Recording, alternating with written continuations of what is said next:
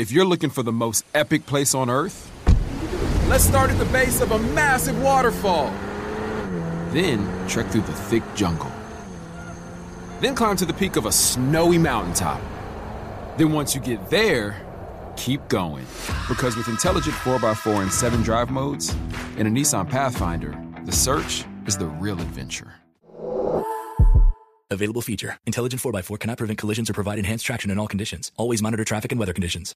Got my Prevnar 20 shot. It's a pneumococcal pneumonia vaccine. For us, wise folks, it helps protect. I'm 19, strong. And asthmatic, and at higher risk. Get vaccinated. But nothing when grandma speaks. Grandson listens. 19 or older with chronic conditions like asthma, diabetes, or chronic heart disease, or 65 plus, you may be at higher risk for pneumococcal pneumonia. Prevnar 20 can help protect you with just one dose. Prevnar 20 is approved for adults to help prevent infections from 20 strains of the bacteria that cause pneumococcal pneumonia. Continued approval may depend on a supportive study. Don't get Prevnar 20 if you've had a severe allergic reaction to the vaccine or its ingredients. Adults with weakened immune systems may have a lower response to the vaccine. Side effects include pain and swelling at the injection site, fatigue, headache, muscle, and joint pain. For full prescribing information, please call 1-855-213-2138 or visit Prevnar20.com. Ask your doctor or pharmacist about getting vaccinated with Prevnar 20, even if you've already received another pneumococcal pneumonia vaccine. AT&T connects an ode to podcasts. Connect the alarm. Change the podcast you stream. Connect the snooze. 10 more minutes to dream. Connect the shower. Lather up with the news, sports talk, comedians, or movie reviews. Connect with that 3-hour philosophy show. Change the drive into work in traffic so slow. Connect the dishes to voices that glow. Thank you to the geniuses of spoken audio. Connect the stories, change your perspective. Connecting changes everything. AT&T.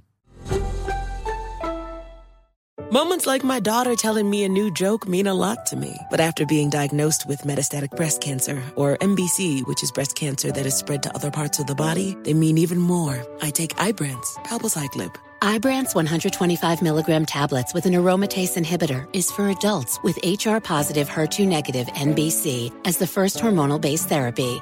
Ask your doctor about Ibrance and visit Ibrance.com. Ibrance may cause low white blood cell counts that may lead to serious infections. Ibrance may cause severe inflammation of the lungs. Both of these can lead to death. Tell your doctor right away if you have new or worsening symptoms, including trouble breathing, shortness of breath, cough, or chest pain. Before taking Ibrance, tell your doctor if you have fever, chills, or other signs of infection, liver or kidney problems, are or plan to become pregnant, or are breastfeeding. Common side effects include low red blood cell and low platelet counts, infections, tiredness, nausea, sore mouth, abnormalities in liver blood tests, diarrhea, hair thinning or loss, vomiting, rash, and loss of appetite.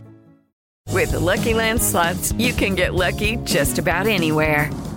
This is your captain speaking. We've got clear runway and the weather's fine, but we're just going to circle up here a while and get lucky. No, nothing like that. It's just these cash prizes add up quick. So I suggest you sit back, keep your tray table upright, and start getting lucky. Play for free at LuckyLandSlots.com. Are you feeling lucky? No purchase necessary. Void where prohibited by law. 18 plus terms and conditions apply. See website for details. Welcome.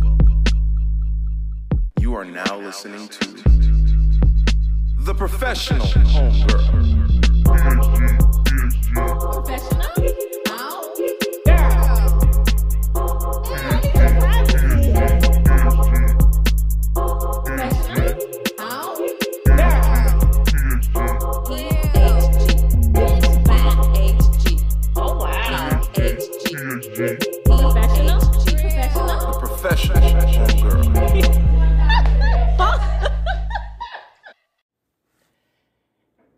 It's your girl, Ebony, from the Professional Homegirl podcast, the only place where you will hear interviews from women of color anonymously on stories that will enlighten and expand on taboo topics.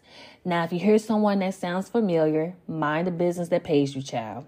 Please support the show by leaving a 5-star review, buy some merch, or simply share these stories with your professional homegirls. You never know. These storylines can be someone else's lifeline.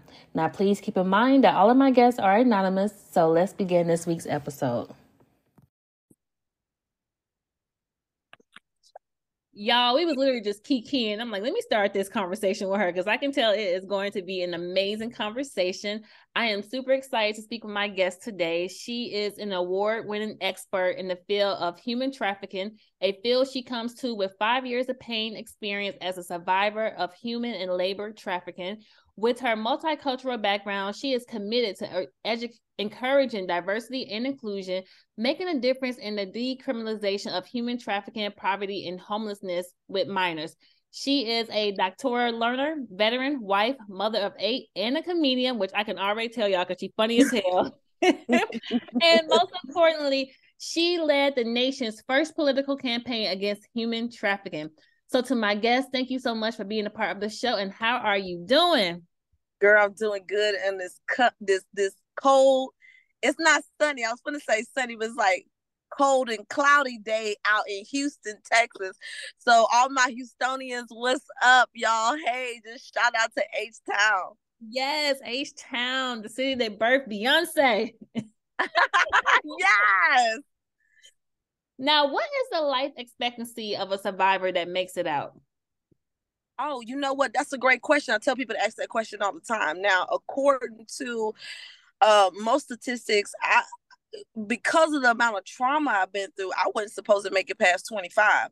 I'm 35 years old with 8 children, and I'm probably going to be, one of the only survivors with as many children as I do have. Because, once you start getting pregnant by your abusers and things like that, you start looking at other options other than foster care or adoption. A lot of time girls don't want the pain of the memory to exist, and they want to abort. And so you get the wear and tear on your body with pregnancies, because to be trafficked means to be traded, not being able to go to the doctor consistently. And then on top of that, you got to include if you're on drugs or not, what was your health and mental status, like before you were trafficked, and then after you are trafficked and things like that. You can't get access to, health care, on time and things like that, to kind of curb some of the disadvantages of the woman's body, because we go through things, right? We have ovaries and uteruses and things like that. You be walking around here with cancer, you wouldn't even know it. I mean, by the time you're about, in my situation, and by the time I was 19, I had already slept with 1,500 men. So as you can imagine, had I not had children in between time, I wouldn't have been to the doctor as fast as, somebody who had not been trafficked or had been able to get their 6-month, checkup, that we usually get and stuff like that. So if I had to guess, just per my experience and what I've gone through, only 1% of survivors survive. But if I had to guess, the life expectancy probably would be, I don't know, maybe 3 years out of the game, maybe 2 to 3 years out of the game, life expectancy. Well, let me tell you. And also, like I said, also depend on codependency levels. Are there drugs involved? Is there alcohol involved?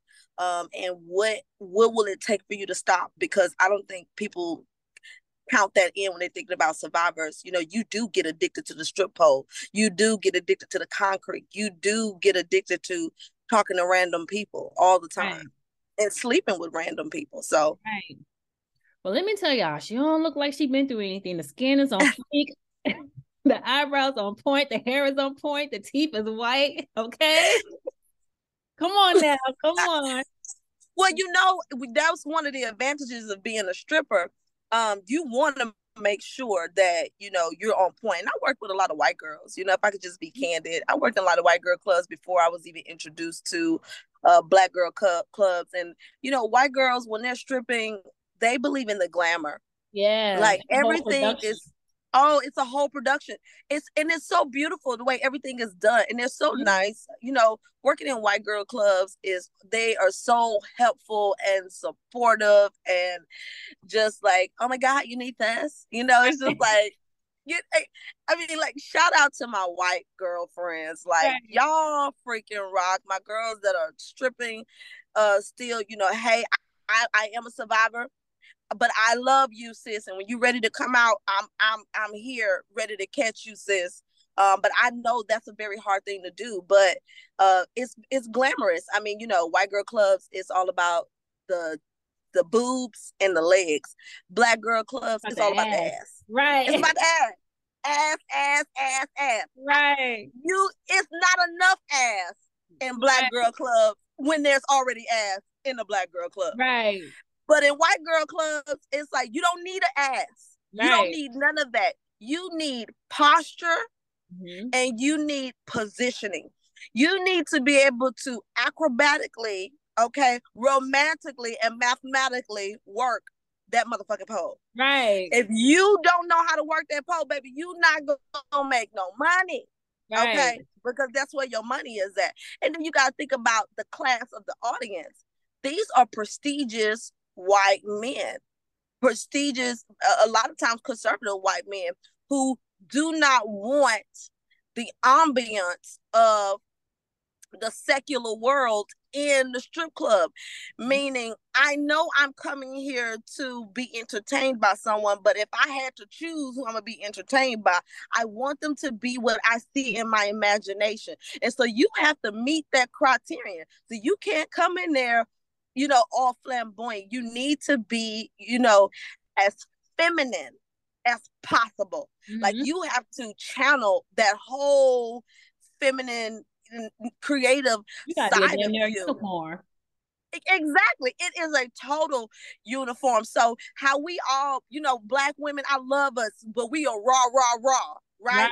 You can't do that in no white girl club. You can't raw in the white girl club. It's not gonna work, sis.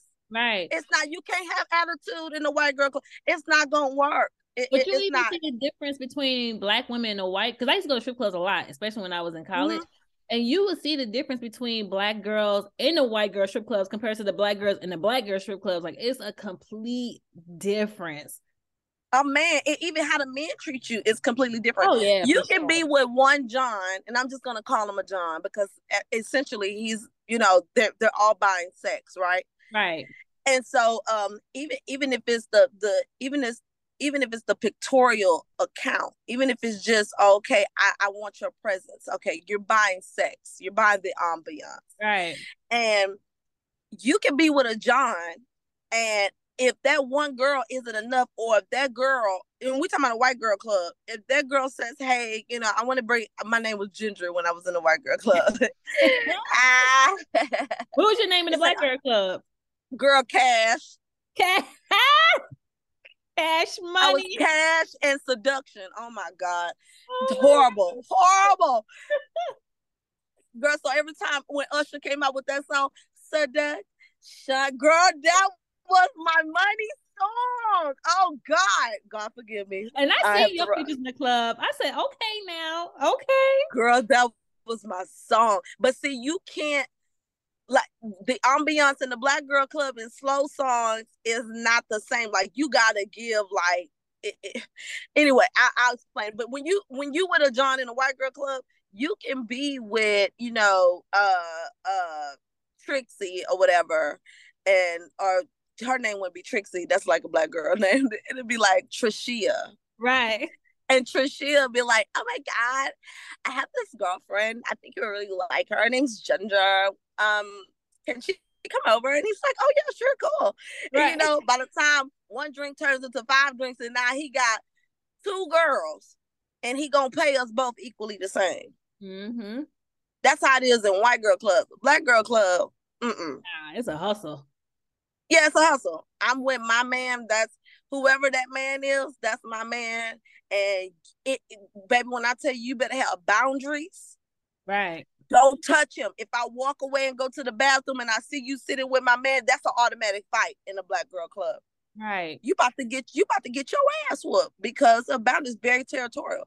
So don't touch my money. Don't touch my man. Right. That's it. Why do you think adultification is so common in black children? Well, you got a couple different reasons. Number one, we grew up in a time where Uncle Daddy was a relative. And I have to go and tell black women, Uncle Daddy ain't no damn relative. Meaning, women back in the day tried to preserve the memories of our daughters in particular particularly by monitoring and measuring how many men we brought around him. Now, the problem with that was if we brought a man around, he might not have been necessarily a permanent man, but he would have to come around because we had kids and there was no way we could leave them alone by themselves up to, a certain amount of times. Or, we didn't have time to keep managing that babysitter, mama keep my kids so I can go with John or whatever, and stuff. So eventually at some point, if you spending, 3 to 5 times a week, with this man, this man's going to see your children.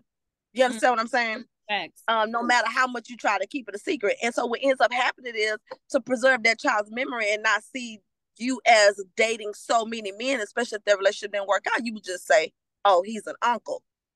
Now, the problem with that was because your child, and you're 9, 10 years old, you pretty much figure out this person ain't your uncle. But because you have not explained to me the relationship with this human being, I'm thinking now, in my interpretation as a child, if that's my uncle, but I see you in an intimate partner relationship with somebody who you saying is my uncle, then I think that I'm supposed to date my relatives too. Okay? And so here you get a sense about that. You see what I'm saying? So here you get a sense of adultifying. Not only that, when we grew up, because I'm 35, when we grew up, and even now, I have to check a lot of moms with their languages. When we're talking to our daughters and we're coaching them about dating people, we say they could be 13, 14, 15, 16, 17. And when the first thing come out of our mouths is, baby, when you're dating a man, this is what a man's supposed to do. This is how a man's supposed to treat you. This is how a man's supposed to act. Well, what you just told your 13, 14, 15, 16, 17-year-old child was everything how to date a man. You did not tell her how to date a boy. So when she go to school and she start dating niggas, she don't even date kids her age. Right. She don't want him because you just trained her to date a man. Damn. You see what I'm saying? Right. And so the language has to be curved and curtailed to the audience of today. These kids are the 21st century and they are past millennial style. So you have to make your language more attractive to them, but you can't tell a 14-year-old girl what a man's supposed to do, because when the boy she dating at school don't measure up to the man that you told her was supposed to act like in her life, then she's gonna go want a man because you told her how to be with one. Right. And so here it is, you see stages of adultifying before. This is the culture of the household before they even step outside the house. And so here it is, you got the grooming stages of adultification, meaning adultification means that our race, such as Black, Latina, and BIPOC, Black and Indigenous people of color, have implicit biases placed on us, meaning that we can be 14 or 15 years old, but there's certain things that we can go through, and even though it might be challenging, we can stand to go through it because we're Black and we've been through more experiences opposed to a white girl going through the same thing at 14, 15, 16, right. And she would be protected. If a 14-year-old girl got raped, we'll talk about her being raped and and talk about it in the family and things like that. But if a 14-year-old white girl got raped, well, she's still a virgin and we got to preserve her.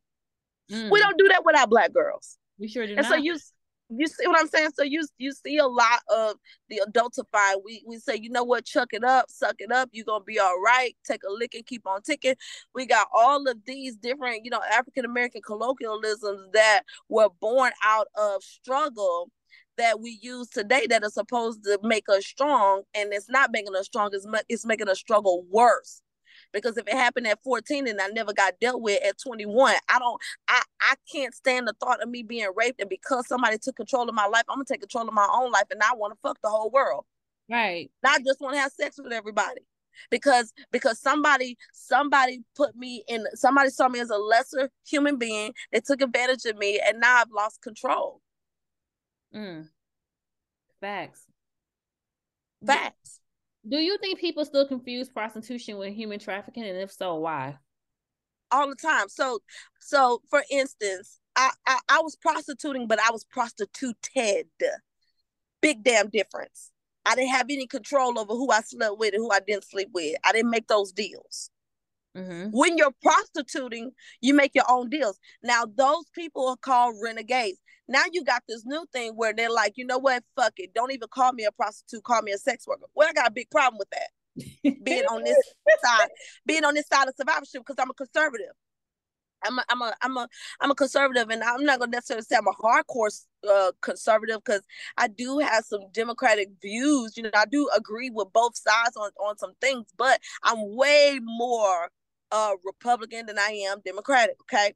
And I had to learn that about myself, because I really didn't understand some things that were not distinguishable to me until I started writing laws and getting them passed. Okay, come on now. Talk your shit. Okay, Talk hello, shit. hallelujah. She about to take us to class. Come on now. Wait, you see my Abram America shirt on? I see it. Okay. With the red, white, and blue Abraham Lincoln shirt on, y'all. Right, because he was our first Republican president, but he also did free the slaves, whether it was a political move or not, or whether you felt like it was a sympathetic move. It was a move to make sure that he knew that white people were going to need to work with black people if he was going to grow the nation, and the decision was about the nation. And here we are, right, running the damn nation, and right. we need Before to you just. continue, do you think he was black? Girl, I think Abraham Lincoln had a little nigga in here. What you talking about? Okay, go ahead. He had to. All his partners was. Look who his partners was. W.E. Du Bois. Come on, now he wrote all his stuff. Come on, that was his partner. He had his partner in all his inaugural speeches. He wrote all of them and stuff. He was an attorney. I think he had a little nigga in him too. He was just girl, like, you know, he had girl. Right. Come on, a lot of them did. I mean, the man who ran our money for the United States of America was a foreigner, and he was from an island. When you think about Alexander Hamilton, ain't nobody think about him being, oh my God, we had a foreigner run our money. Yeah, motherfucker, you had a foreigner running your money, who was also Jew, because his mama was Jew. And his mama was considered a hoe because she had more than one baby daddy. So, you know, you have to think about stuff like that. So his daddy didn't raise him. His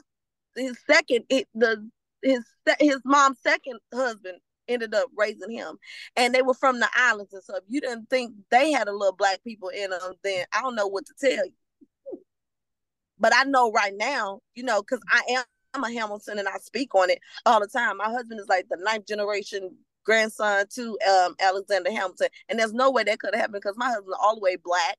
He black, Mexican, and white. He got all kind of stuff in him, you know, and he looked like it too. And I'm just like, get your weird ass away from me. So I'm just kidding. I love my husband. He's amazing.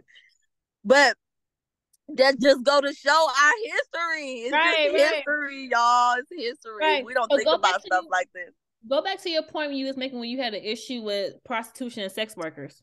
I do. I have an issue with people using the words, not just, I'll say it like that. People using the word sex workers, because I'm not demonizing anybody who do associate with the group. Because ladies, I get it. But here's the issue. To consider what you do as work, that means that you can tax my pussy, and you're not going to do that. Facts. You're not taxing my pussy. You're not taxing my titties. You're not taxing my mouth. You're not doing none of that. And you got to understand, for me to consider any type of sexual activity, for somebody to purchase me and it be a type of work, then that means you're taxing a human being, which brings us back to slavery. So, because human trafficking is the second slavery. So you're asking me to promote something that I'm against. So I can't do that.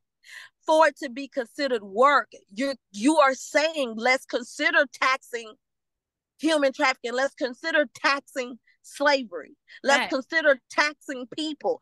And I am against that.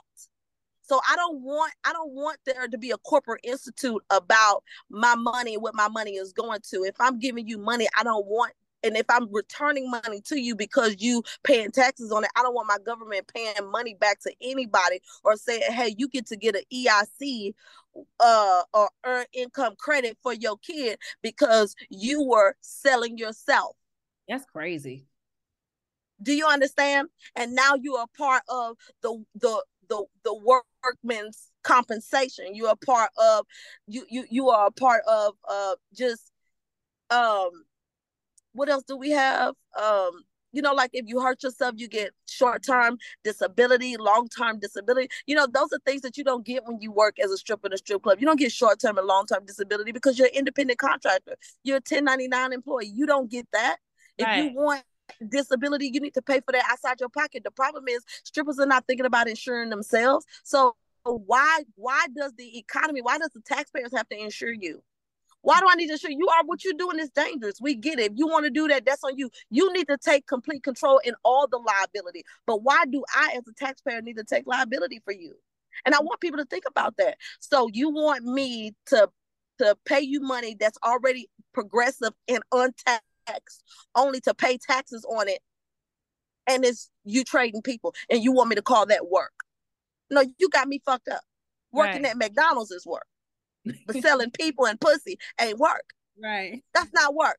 And if it take just as much work as it take to sell pussy and people, it should take that just much. You should have that same kind of attitude about actually working in the corporate structure. I mean, I don't get it. This ain't rocket science.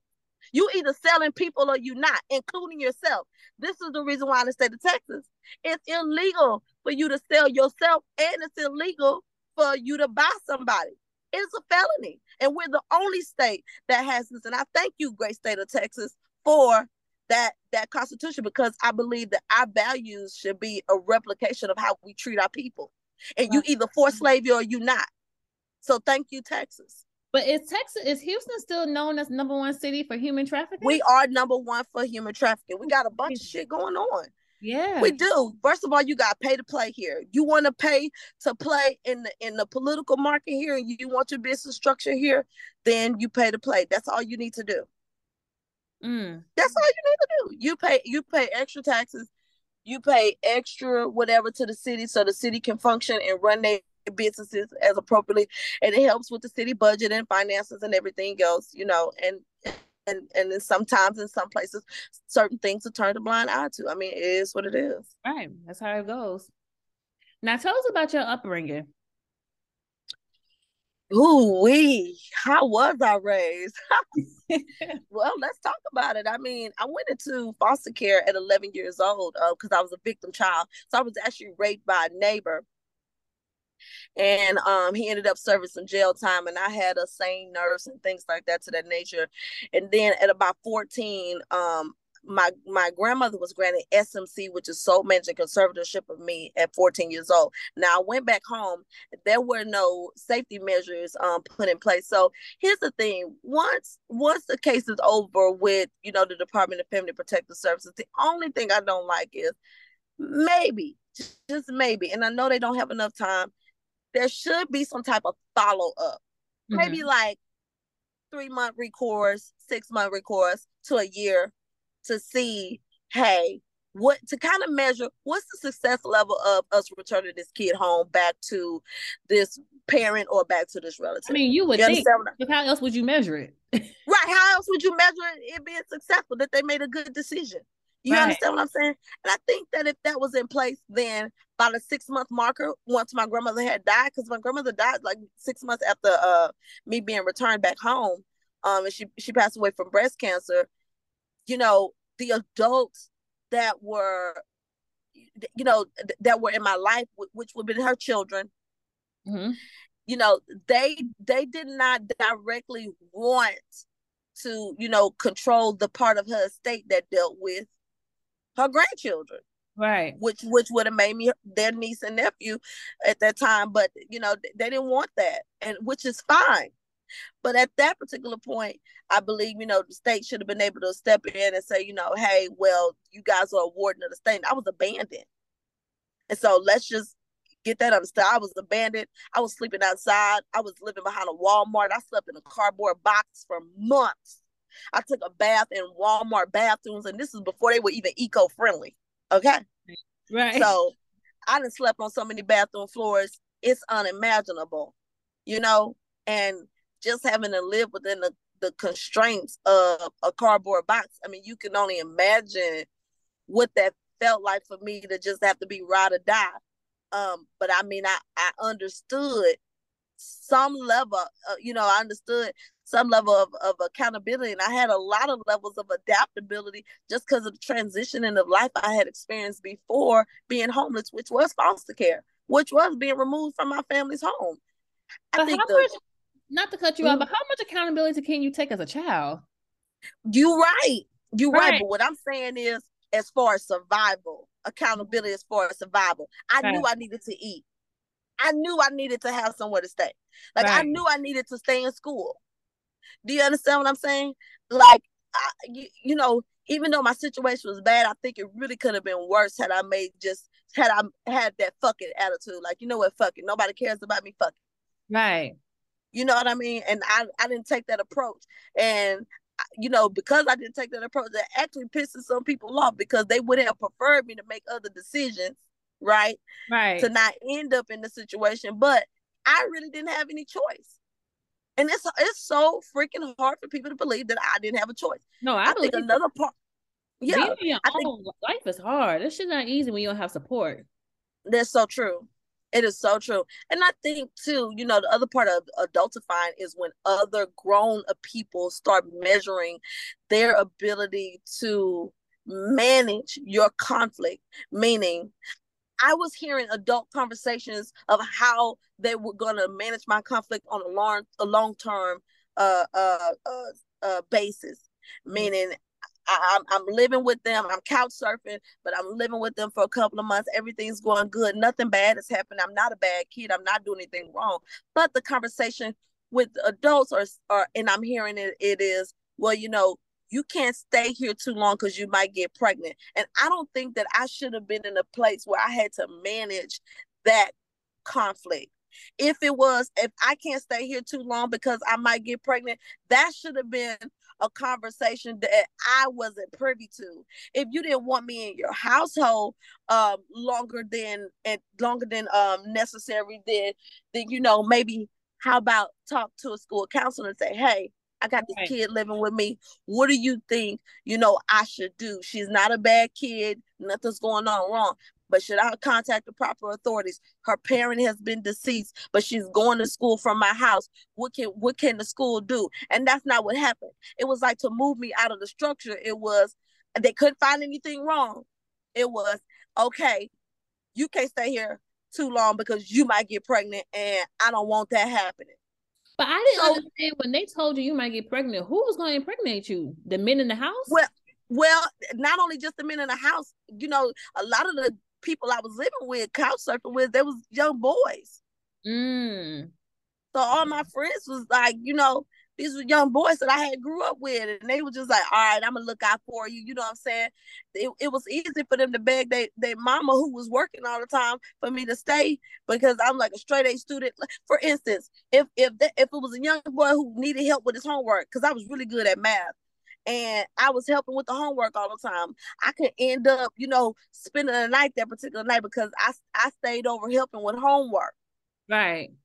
And if I was helping them get their grades better or getting their grades together and stuff like that, then it would end up me staying a little bit longer. It took a stress off the parent, me being around. But the second part of the conflict would be, oh, well, y'all might end up in a dating relationship with each other and you might get pregnant. So every time there was a decent situation for me to build a strong partnership with kids who did have parents, it always turned into it being, let me cut this short because there's another conflict that can arise out of this, which at that time I wasn't even having sex. I had been raped, but I wasn't having sex. Right. So that's what ended up happening. Yo, niggas is trash, man. I'm telling you, people are just trash. But I'm telling you too, girl. Yeah. I'm in agreement. Yeah, so sad. But because of you always hearing that, you thought that pregnancy was the key to not being homeless. Exactly. Right. Exactly. I thought pregnancy was going to fix me not having to pick my bags up. And it was only a bag. Like, when you are desperate and you do not want to sleep outside and you do not want to eat chicken out the trash can for that night, you are like, look, what is going to solve this problem? Don't nobody want me. Okay, maybe I need to get pregnant because if I'm pregnant, people will sympathize with me more and they won't be so quick to put me out their house. Right. Wow. That's adultifying. Right. So you had your baby and you were taking your baby to school in your purse. And I thought this was fucking crazy how the school counselor was telling you to drop out, get your GED, but you wasn't even 18 yet. And that's illegal. I wasn't even old enough to unregister myself out of school. Right. So less than 10 days after I had my kid, I was sued by the state of Texas. So I think I had like my kid, I don't want to say 10 days, let's say less than 30 days. So I had Justin at 10/10/03. I turned 16 October 30th, and then 11/05 is when I was sued by the state of Texas. So I wasn't even a mom for 30 days, and here it is, I'm sued by the state of Texas. So how did you get out of that situation and transition into the strip club? Well, that's the thing. I didn't get out of that situation. That's how I ended up in a strip club. So once the lawsuit happened, I mean, I didn't have an attorney. I was an adult. I was treated like an adult. I wasn't taken into foster care again as a minor with a child. I was treated like a mother, and I was victimizing my child. My child was listed as a victim the entire time.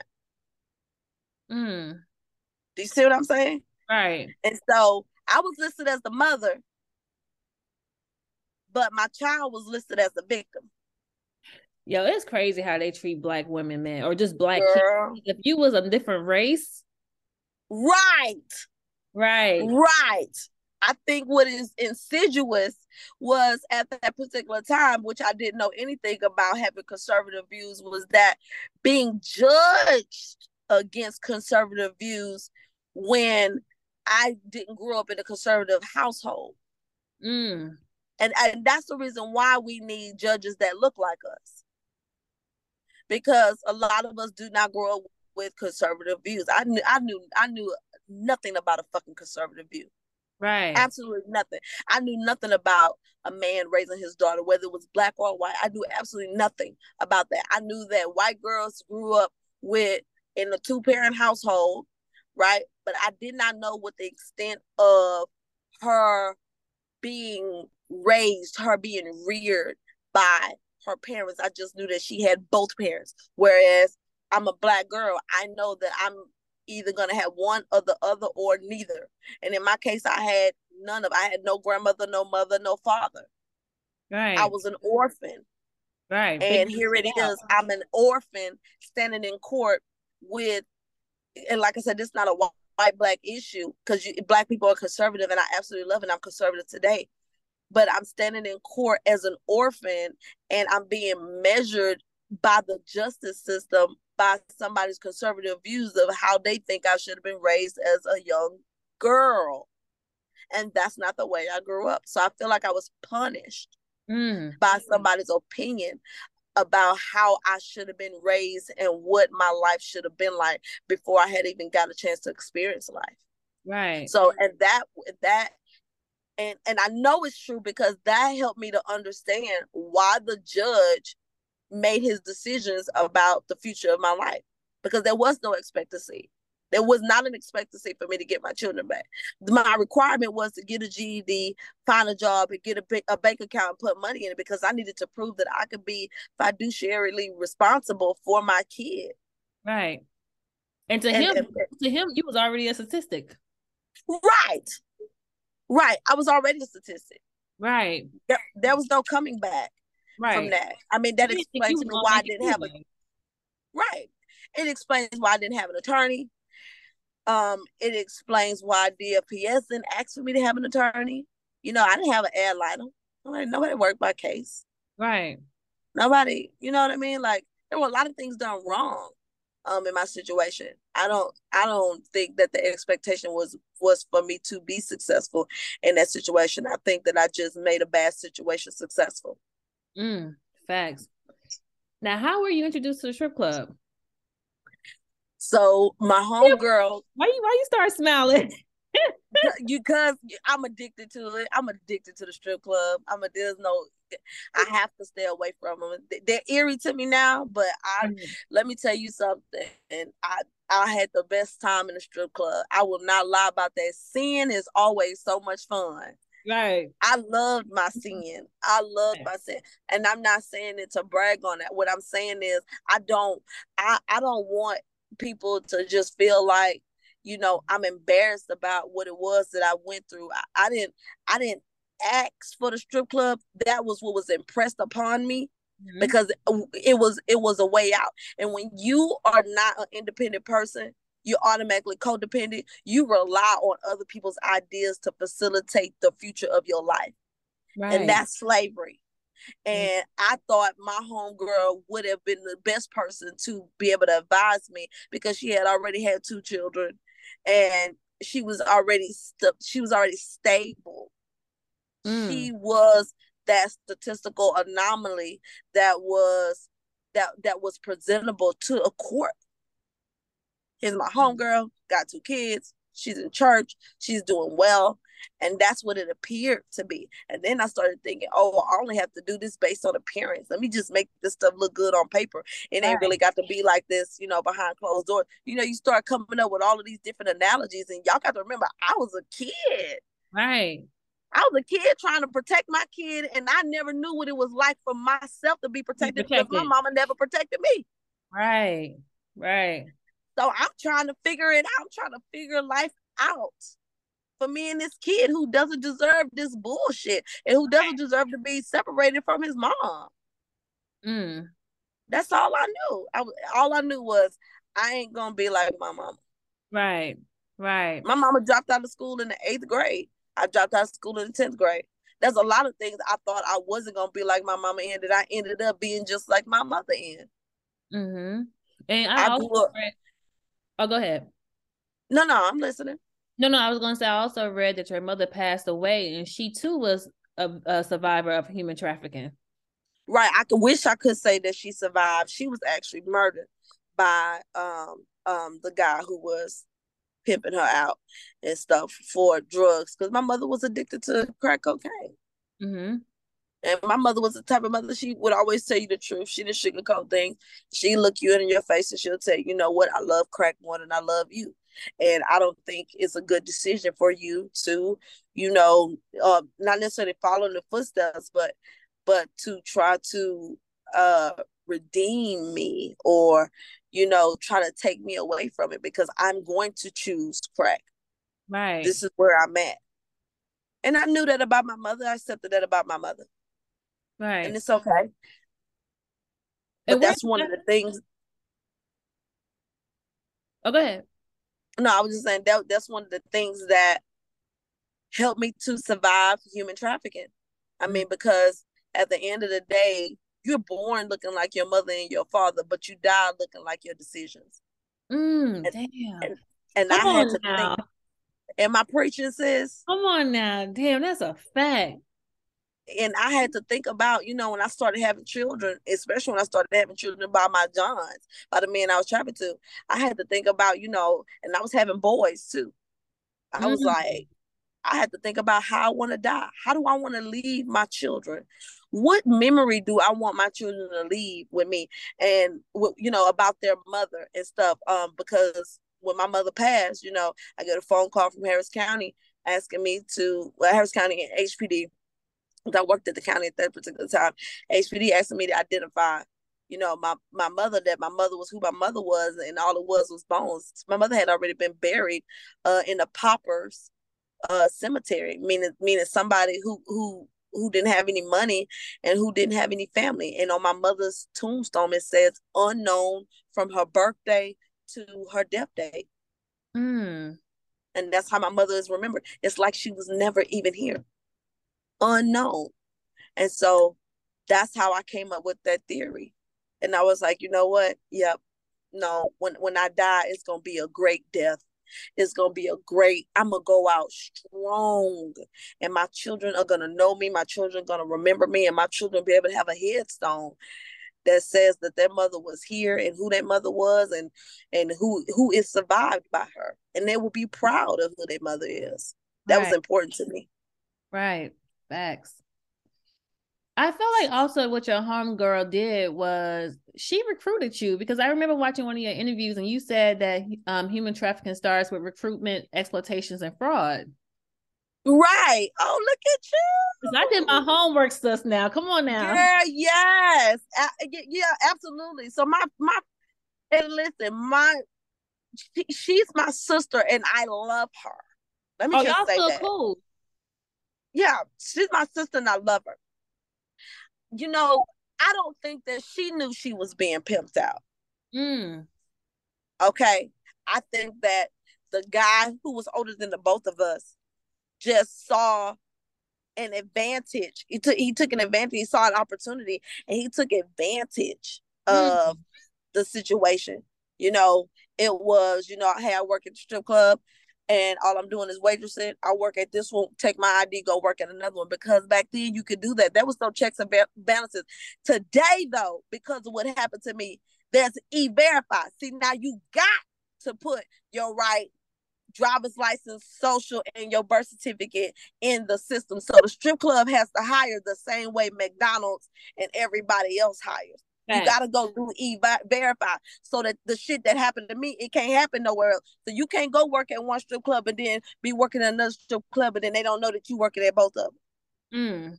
You see what I'm saying? Because back then, you just filled out a piece of paper and as long as you was cool with somebody, you could get in the door.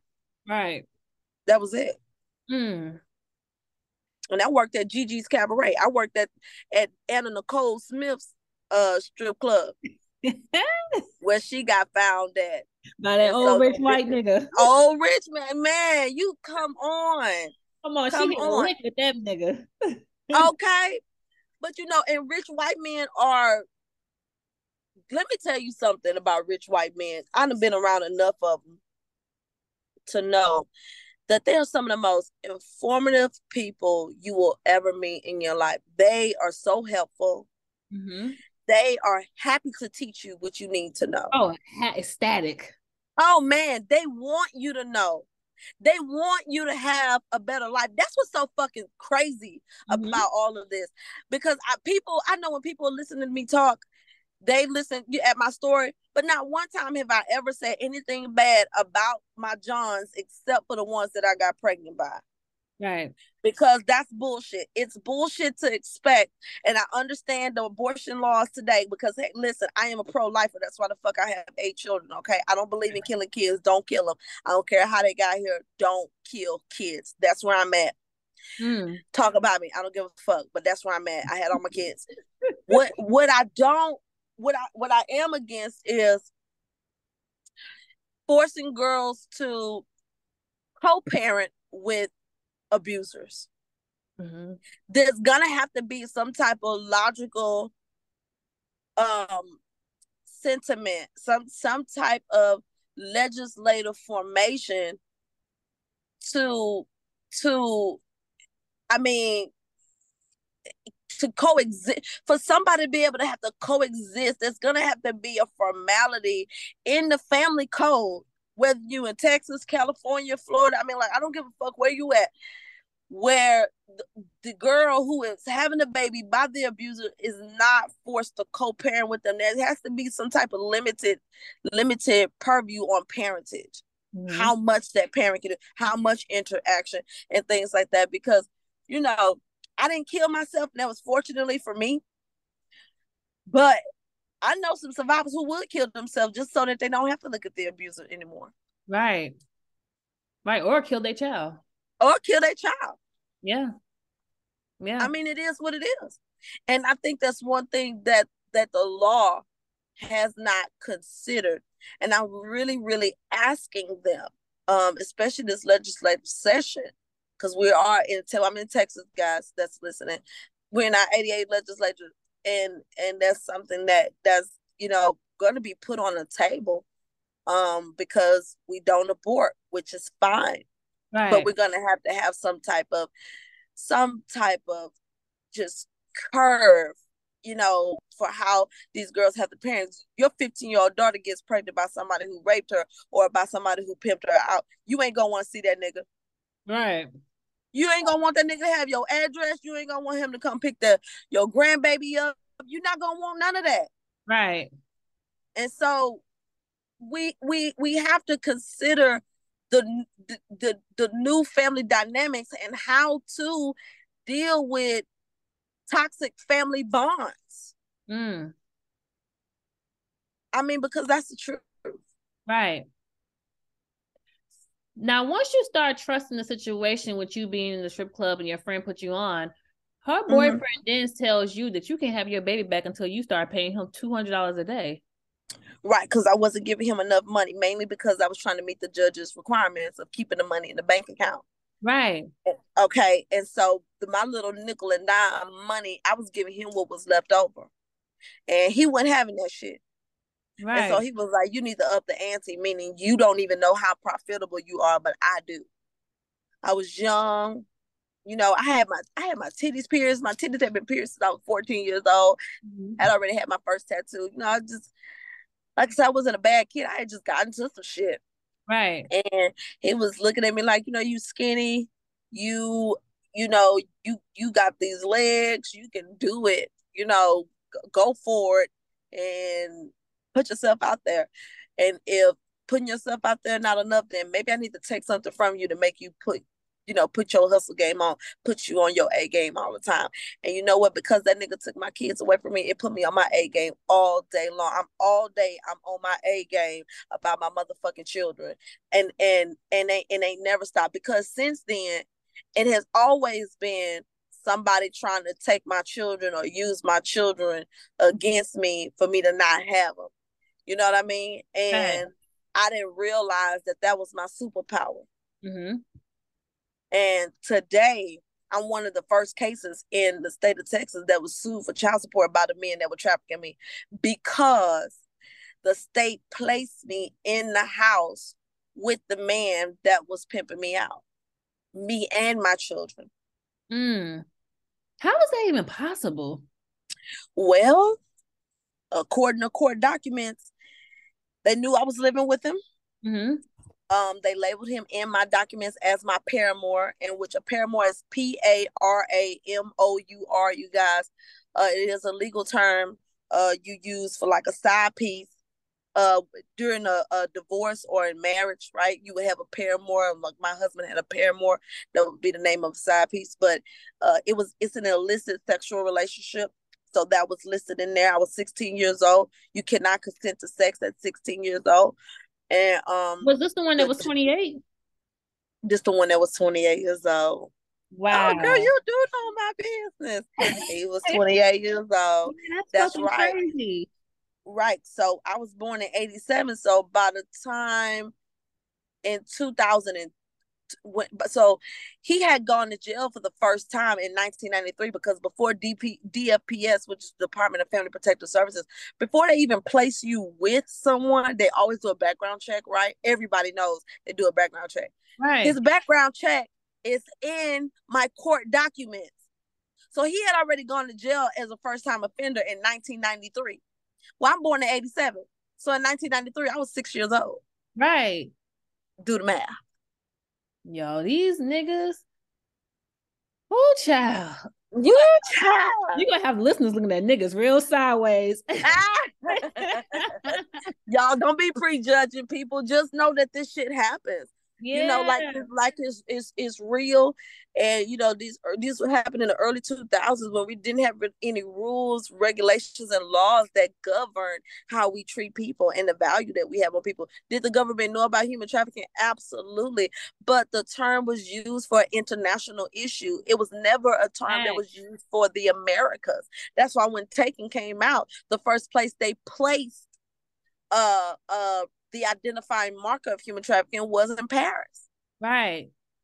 Because they didn't think it was going to happen in our backyard. Right. No, but it made people that was the inclusion. It made people think that it only happens in other countries, that it only happens internationally, or how they say in the military, OCON is overseas. Right. Right. So, yeah. Now, a pimp from the club heard what was going on, and he came to protect you from the situation with the nigga at the house, but he was no better. That ended up being a nigga at the house. Oh. Right. So the pimp, the one I ended up being with, that's the one who had to fight with the dude who I was living with, my homegirl's boyfriend. Right. He had to fight with him. Right. Okay. So this was the guy who took you to the hotel and told you to make some money, and he pulled a gun out on you. This is at the point I'm being sex trafficked. The first part of my story, I was just labeled trafficked. I didn't have to sleep with my homegirl's boyfriend, right? But I was doing other stuff in the club to get the money. I was lying about the drinks, how much the drinks cost. Right. I was getting the extra money from that. Right. And yeah. You gotta be smart, child. Girl, I'm telling you, because I knew nothing about the hospitality industry and how it worked. I knew absolutely nothing about serving people and about service and about the attitude of service. I knew absolutely nothing about it. I knew how to hustle. Right. I didn't care who was fucking who in the club, but I always knew who was fucking who. Everybody trusted me with that secret. So the champagne room, the boom boom room, I'm your girl. I'm your girl that's gonna look out for you. So if you need to fuck somebody in the champagne room because you done hit a lick, so you need to suck him up or you need to do whatever, well then when he pay you your $5, then you need to pay me my money too. So if he give you $5, you need to give me $100. So you're gonna walk away with $4 because I just made sure that you didn't get caught by the manager and you didn't get caught by SWAT. Right. Because we had bus. And so I made sure you was one of the girls who you always had an alibi about where you was and what you was doing. Right. Nice. That's how I made my money. So if a girl make $5, I'm good. Make sure she had to make $5 because you got to give me $100. Right. Because I got to make my quota. For me, bitch, because I just looked out. Exactly. Right. Now you do about 3-4 of them a night. You come out of there making $400-$500. Right. Facts. That's how cutthroat it is. That's the club though. I don't know what the club is like now, but that was the club, for me back then. And a lot of the girls, because I was in the white girl club, they knew my story. Like they knew what was going on and things like that. They would always just, take care of me, chuck me. Some of them would just chuck me $25. You were the youngest one. I was the youngest one. I was the youngest one in the strip club. I was the baby. I was everybody's baby. Wow. So they gonna look out for you. Yeah, they looked out. Wow. They looked out. You were trafficking for 5 years, and at the age of 19, you mentioned earlier that you slept with 1,500 men. Because of this, just about. Did you ever look at men differently? No, I look at marriage differently though. How so? Because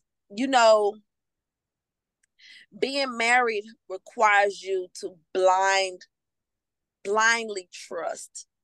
It requires you to give to something that you may not understand. Because you got to remember, I was sleeping with other people's husbands. What ain't shit stopping nobody from sleeping with mine. Right. Ain't shit stopping me from feeling what I made those other women feel sleeping with their husbands. Okay. So don't ever think I walk around here and I'm just all I got my shit together kind of thing. No, I hurt for them. I mourn for them. I ain't never apologized to God so much in my life, but I do it all the time. And I'm constantly encouraging other women, hey, get the bag, but don't sleep with nobody's husband to get it, because if you did that, you ain't gonna keep that bag. That's not your bag. That's his wife's bag. And you gonna pay because you stealing. That's why the Bible say he said, my house is gonna be a house of prayer, not a den of robbers and thieves. I had to think about what the fuck that meant. Thanks. What you mean, Lord, about your house is the house of prayer? Meaning if I need something, then I go to the Father. That's why Jesus is my sugar daddy. I'm going to go to the Father and tell Daddy God, this is what I need, X, Y, and Z, da, da, da, da. But I'm not going to perjure myself against his word, meaning giving the devil the opportunity to use my life and the covenant God made with me against the kingdom. Right. That's not authority, that's witchcraft. And I had to understand, okay, prostitution is witchcraft. This is like, I was going down a deep hole. I was like, I did not, God, who teaching this on this level? Right. Then I had to, reconvene, because Revelation 12:11 tells you we overcome the enemy 3 different ways, not one way. It says by the power of our testimony, not loving life to death, and by the blood of the Lamb. And so I had to really, really think about, okay, God, if I'm going to come out here and tell my story and we're really going to do this, then people need to be delivered. You can't just know my business to be knowing my business. You need to know how I stay safe, how I stay my black ass out the strip club, how I stay not sleeping with somebody else's husband, how I stay not selling my body for sex, how I stay doing exactly what I say to other women to not do. And that's through the word of God. I'm not practicing witchcraft. You're not going to get me to do it with my mouth. You're not going to get me to do it with my body. But I will remain in a covenant contract agreement with the Father, because that's what marriage is. It's about the covenant. Right. It is what it is. Yo, that's what I said. I was like, yo, I do a lot of things, but I ain't messing with nobody's household.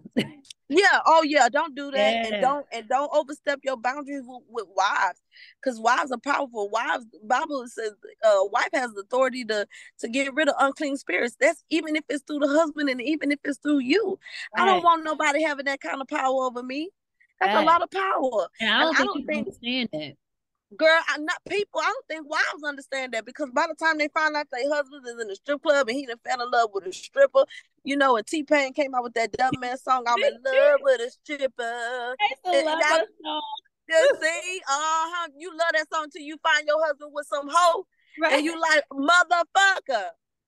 Then you go think about how much you love this shit we singing. Right. And then you got to understand too, most of the hoes that's singing a lot of these songs, they all married and shit. You got to ask yourself why. Because covenant brings favor from God. You see what I'm saying? Cardi B was a hoe, but that motherfucker married. And before she had her baby, she got married too. So. Right. But you know what I'm saying? Valentine's coming up and shit like that. You got a lot of motherfuckers trying to pussy pop for a box of chocolate. We do not need you pop locking and dropping it for no chocolates. Listen, and that's why I be telling these girls, especially my little young sisters, I be like, listen, I say, y'all better stop looking at these girls and trying to be like them, because you don't know what they doing. Not at all. How they getting to it and what they giving up. I'm just getting to the money. Right. Everybody mad. Yeah. Yeah, like you can't be looking at what everybody else doing, because that ain't your walk. Yeah, that ain't your, no, for sure. And then, you gotta understand, human trafficking, covenants, things like that. It is not the type of demon, is not the type of demon you want to play with. I mean, it's governed by a Leviathan spirit. And I mean, and we can go on and on and on. We'll have to bring me in on another episode so people can get down to the real nitty gritty of this situation. But I would explain it to you like this: the reason why the reason why strip clubs is such an illegal source, and the reason why a lot of trafficking happens out of it. So the strip club is governed by two gods, which is the Ashtoreth and the Baal. Right. And the Bible talks about this all the time. The Ashtoreth was a female goddess, right? She was always naked, but the Baal was resemblance of a phallus, right? A penis or a pole. So when you get girls that get naked and want to strip and dance on the stage, right, on this pole, then she is the replica of the Ashtoreth, while the pole is the replica of the Baal.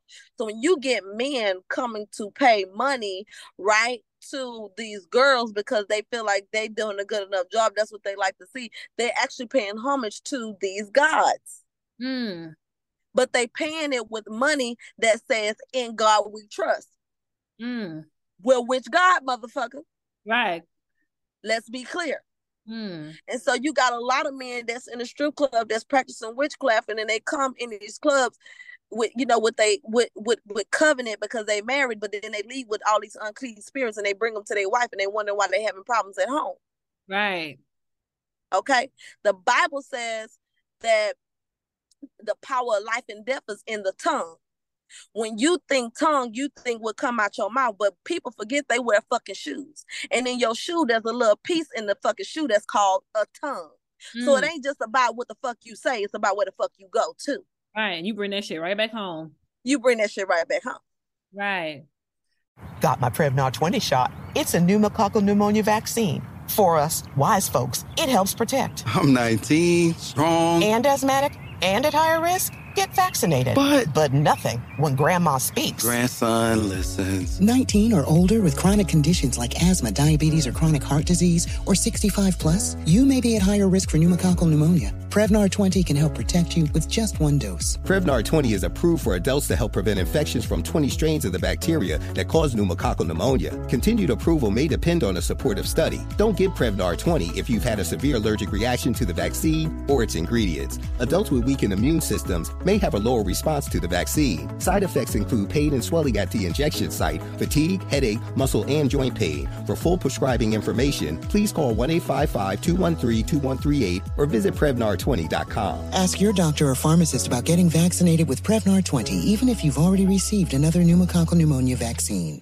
AT&T connects an ode to podcast. Connect the alarm, change the podcast you stream. Connect the snooze, 10 more minutes to dream. Connect the shower, lather up with the news, sports talk, comedians, or movie reviews. Connect with that 3-hour philosophy show. Change the drive into work and traffic so slow. Connect the dishes to voices that glow. Thank you to the geniuses of spoken audio. Connect the stories, change your perspective. Connecting changes everything. AT&T. I'm Victoria Cash. Thanks for calling the Lucky Land Hotline. If you feel like you do the same thing every day, press 1. If you're ready to have some serious fun for the chance to redeem some serious prizes, press 2. We heard you loud and clear. So go to LuckyLandSlots.com right now and play over 100 social casino-style games for free.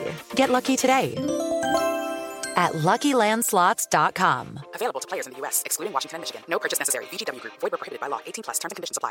Trinity School of Natural Health can help you be part of the fast-growing health and wellness industry. With an education that empowers communities, Trinity grads can change lives by applying natural health principles and techniques in holistic practices or stores selling nourishing health products. Offering 19 online programs that fit your busy schedule, you'll get training to help turn your passion into a career. Enroll today at trinityschool.org. That's trinityschool.org. Are you still searching for your perfect place to call home? Well, now is the time to buy at Fisher Homes. If you're looking to move in before the end of 2024, May could be your last opportunity to start building your dream home and close before the year's end. If you're hoping to move in even sooner, Fisher Homes also has homes that are move-in ready and waiting for you, where you can start enjoying the benefits of homeownership even faster. Schedule your personal tour with a new home advisor today at FisherHomes.com and make this spring the season you find your perfect home sweet home.